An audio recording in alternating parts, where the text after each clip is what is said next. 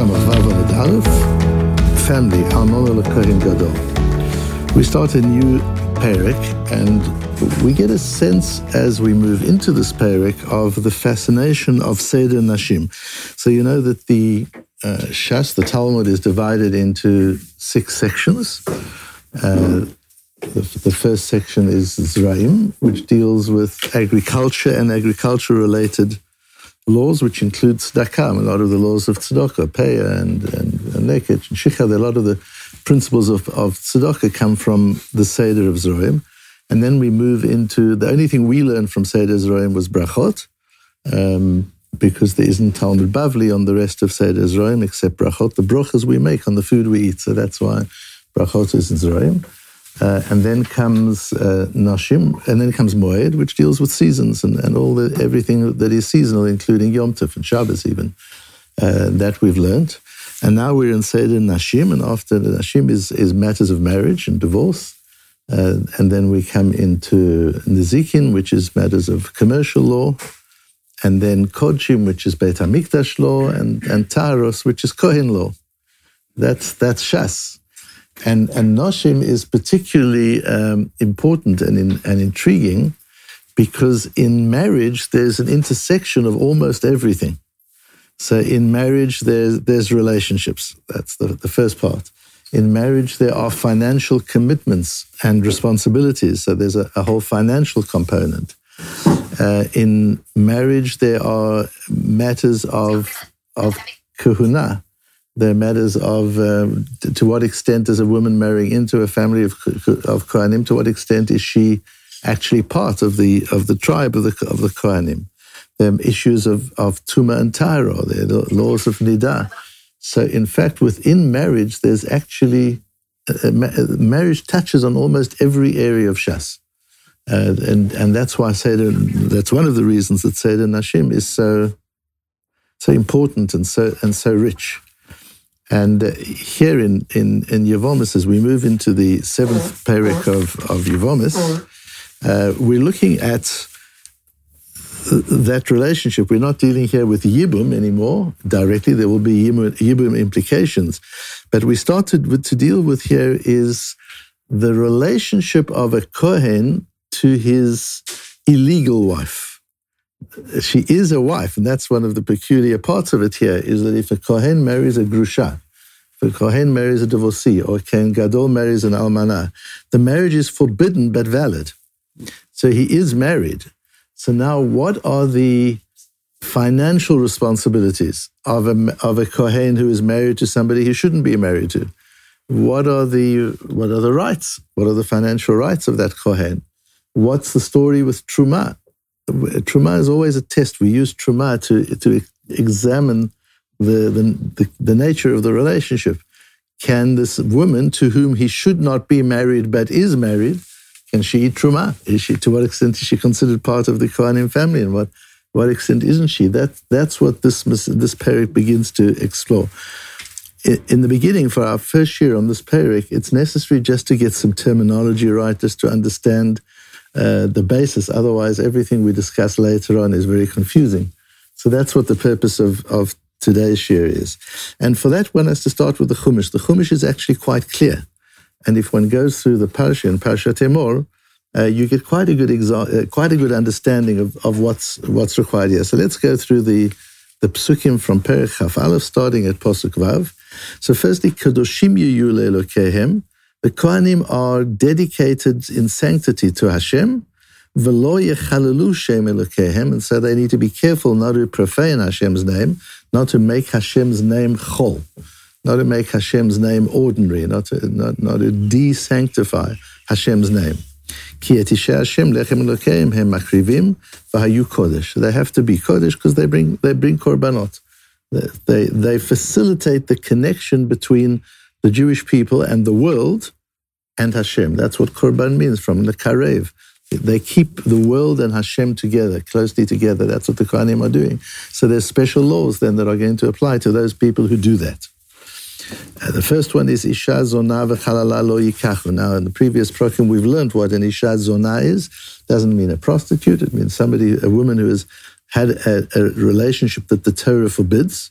The chalala, we'll see what a chalala is, but basically a chalala is either the product of an illegal marriage of a Kohen, where if a Kohen is married to somebody he shouldn't be married, their children are chalalim or chalalot, and the woman herself is a chalala. So a grusha who marries a Kohen, she is a chalala and her children are chalalim, but the Kohen is not. He carries on being an okay Kohen. He's done something bad, he's done something wrong, he's married to somebody he shouldn't be married to, but it doesn't give him a din of halal. Halal is not about the issue. It's not about having done something wrong. That's not the issue.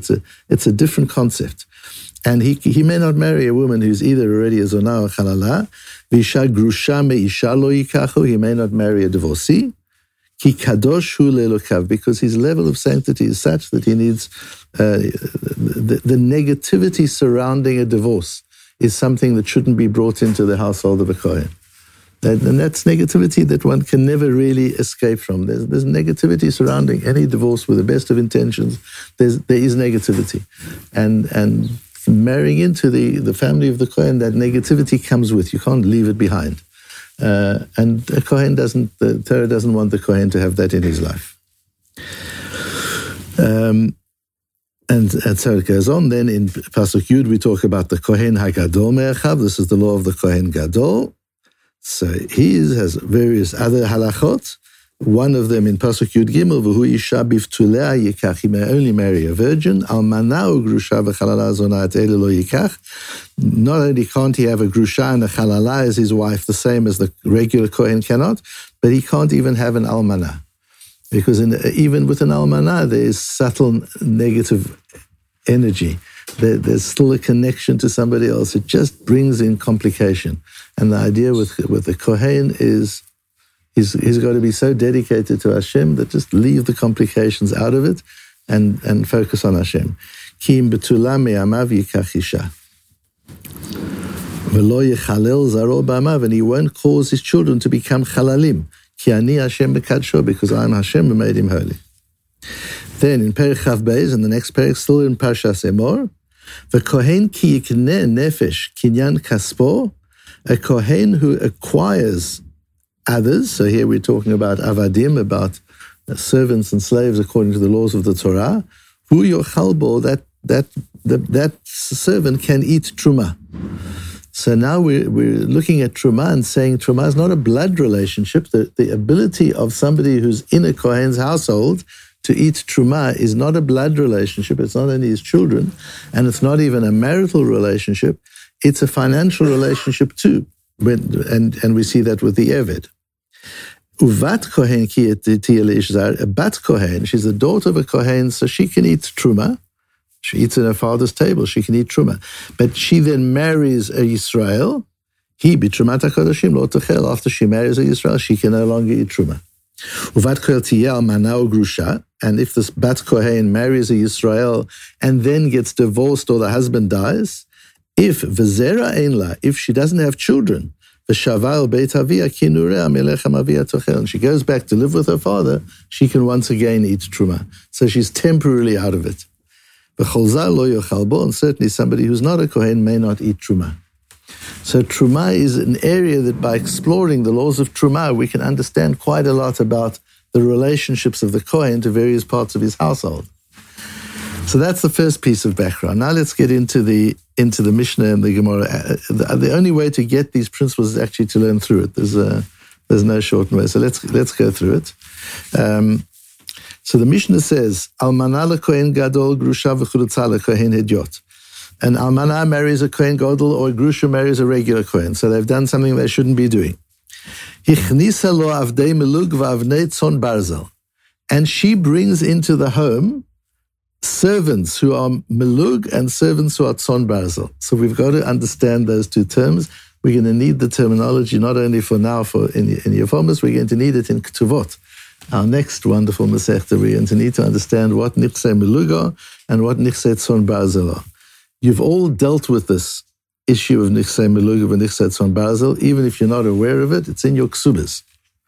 So you might as well understand what's going on there. So what is Nichse Tzon Barzel and Nichse Melug.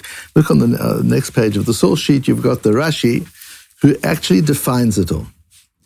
Rashi says, "Ma she'ha'isha machneset leba'ala, v'shama lo lekablam alav be'achrayut ktuvta." She brings property into the marriage and evaluates the value of that property and writes it into the ketuvah. So she has assets. She's getting married. She brings, this is the Torah's prenup contract. So she brings it into the marriage.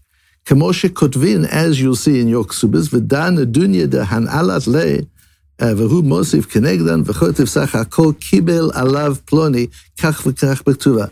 It says that the chelson accepts upon himself such and such an amount. Korin tzon barzel. That means what she's saying is, I'm bringing in certain assets. I'm bringing in a building in Rothschild Street in Tel Aviv. And he's mekabel on himself. They evaluate the building, and the building is worth $50 million. So they write into the ketubah, I'm bringing in a building worth $50 million. He's mekabel alav that if the marriage dissolves, he will pay $50 million. Whether the property is worth double at the time or the property is worth half at the time. So she removes risk. That's what the ksuva does, and that's nichse tzon barzel. They're called iron sheep because nothing can happen to them. They die, he still has to pay. That's why they're tzon barzel, metal, sheep made from iron. She brings them into the marriage. And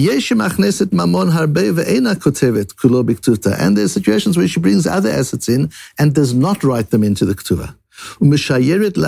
She keeps control of the capital. So in the case of the Nichse Tzon Barzel, the building in Rothschild Street, she has transferred risk to the husband.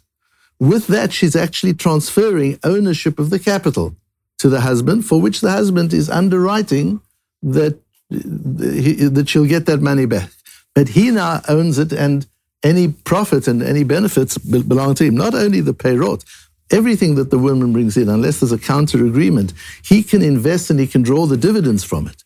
But in the case of Tzon Barzel, he can increase the capital, and that's his as well. But Nichse Melug isn't so. Habal ochel peyrot va'keren shela. Any improvement in the capital belongs to her, in the Nichse Melug. He carries on getting the dividends, but the capital belongs to her. So there are two sets of assets that can exist in the marriage that a woman brings into the marriage.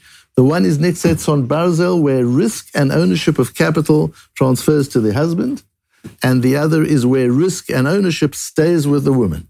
That's what we need to know about Nichse Tzon Barzel. And says Rashi, made to life, these things die, the value goes down, it's her problem. Or pachatu la. And then he goes on to Tzon Barzel, Korin, Lashon Tzon Barzel, Keren Kayam, that capital amount is guaranteed. She'en pochet v'nifsad, it just doesn't go down. She'afilu meitu kulan, even if all the sheep die, the property goes down in value, the shares become worth nothing. Achrayutan alav l'shalem la'kashiyamutu yigashena. So you see here the Torah's linkage of risk and ownership. You can't have ownership and not take risk. You've got it. Lots of people try that all the time. They want the upside. They want the benefits. Employees want shares, but they don't want to take risk. If the shares go down, we still want to be paid the same. At the end of the day, you've got to decide. You want to be paid a salary, guaranteed. You want to be part of the ownership, then you go up and down with the value. You've got to take risk. Risk and ownership are linked. They cannot be delinked. And all that has to happen in the case of the joint or the assets that she brings in is just define. Are you transferring risk to the husband, or are you maintaining risk for yourself? And that's going to make a difference in the Mishnah. So let's look at the Mishnah now. Almana lekohen gadol grusha v'chelotza lekohen idiot ichnisa lo avdei melug. If the slaves she brings in, now we're talking about slaves particularly because we want to know whether they can eat truma. So the apartment in Balfour Boulevard won't help us.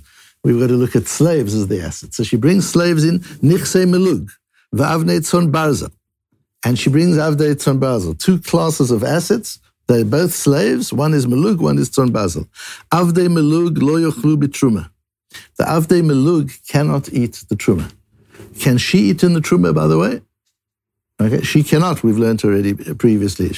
It's a forbidden marriage. Although the marriage is valid, she cannot eat the Truma. She's a Grusha, and therefore she's a Halala. She cannot eat Truma.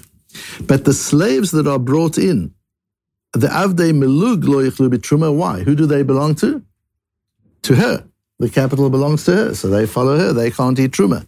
Avnei Tzon Barzel yochlu, but the Avnei Tzon Barzel can eat Truma because they belong to him. He's taken the risk. Whoever holds the risk owns. And it's such a beautiful understanding of how these relationships work. Melug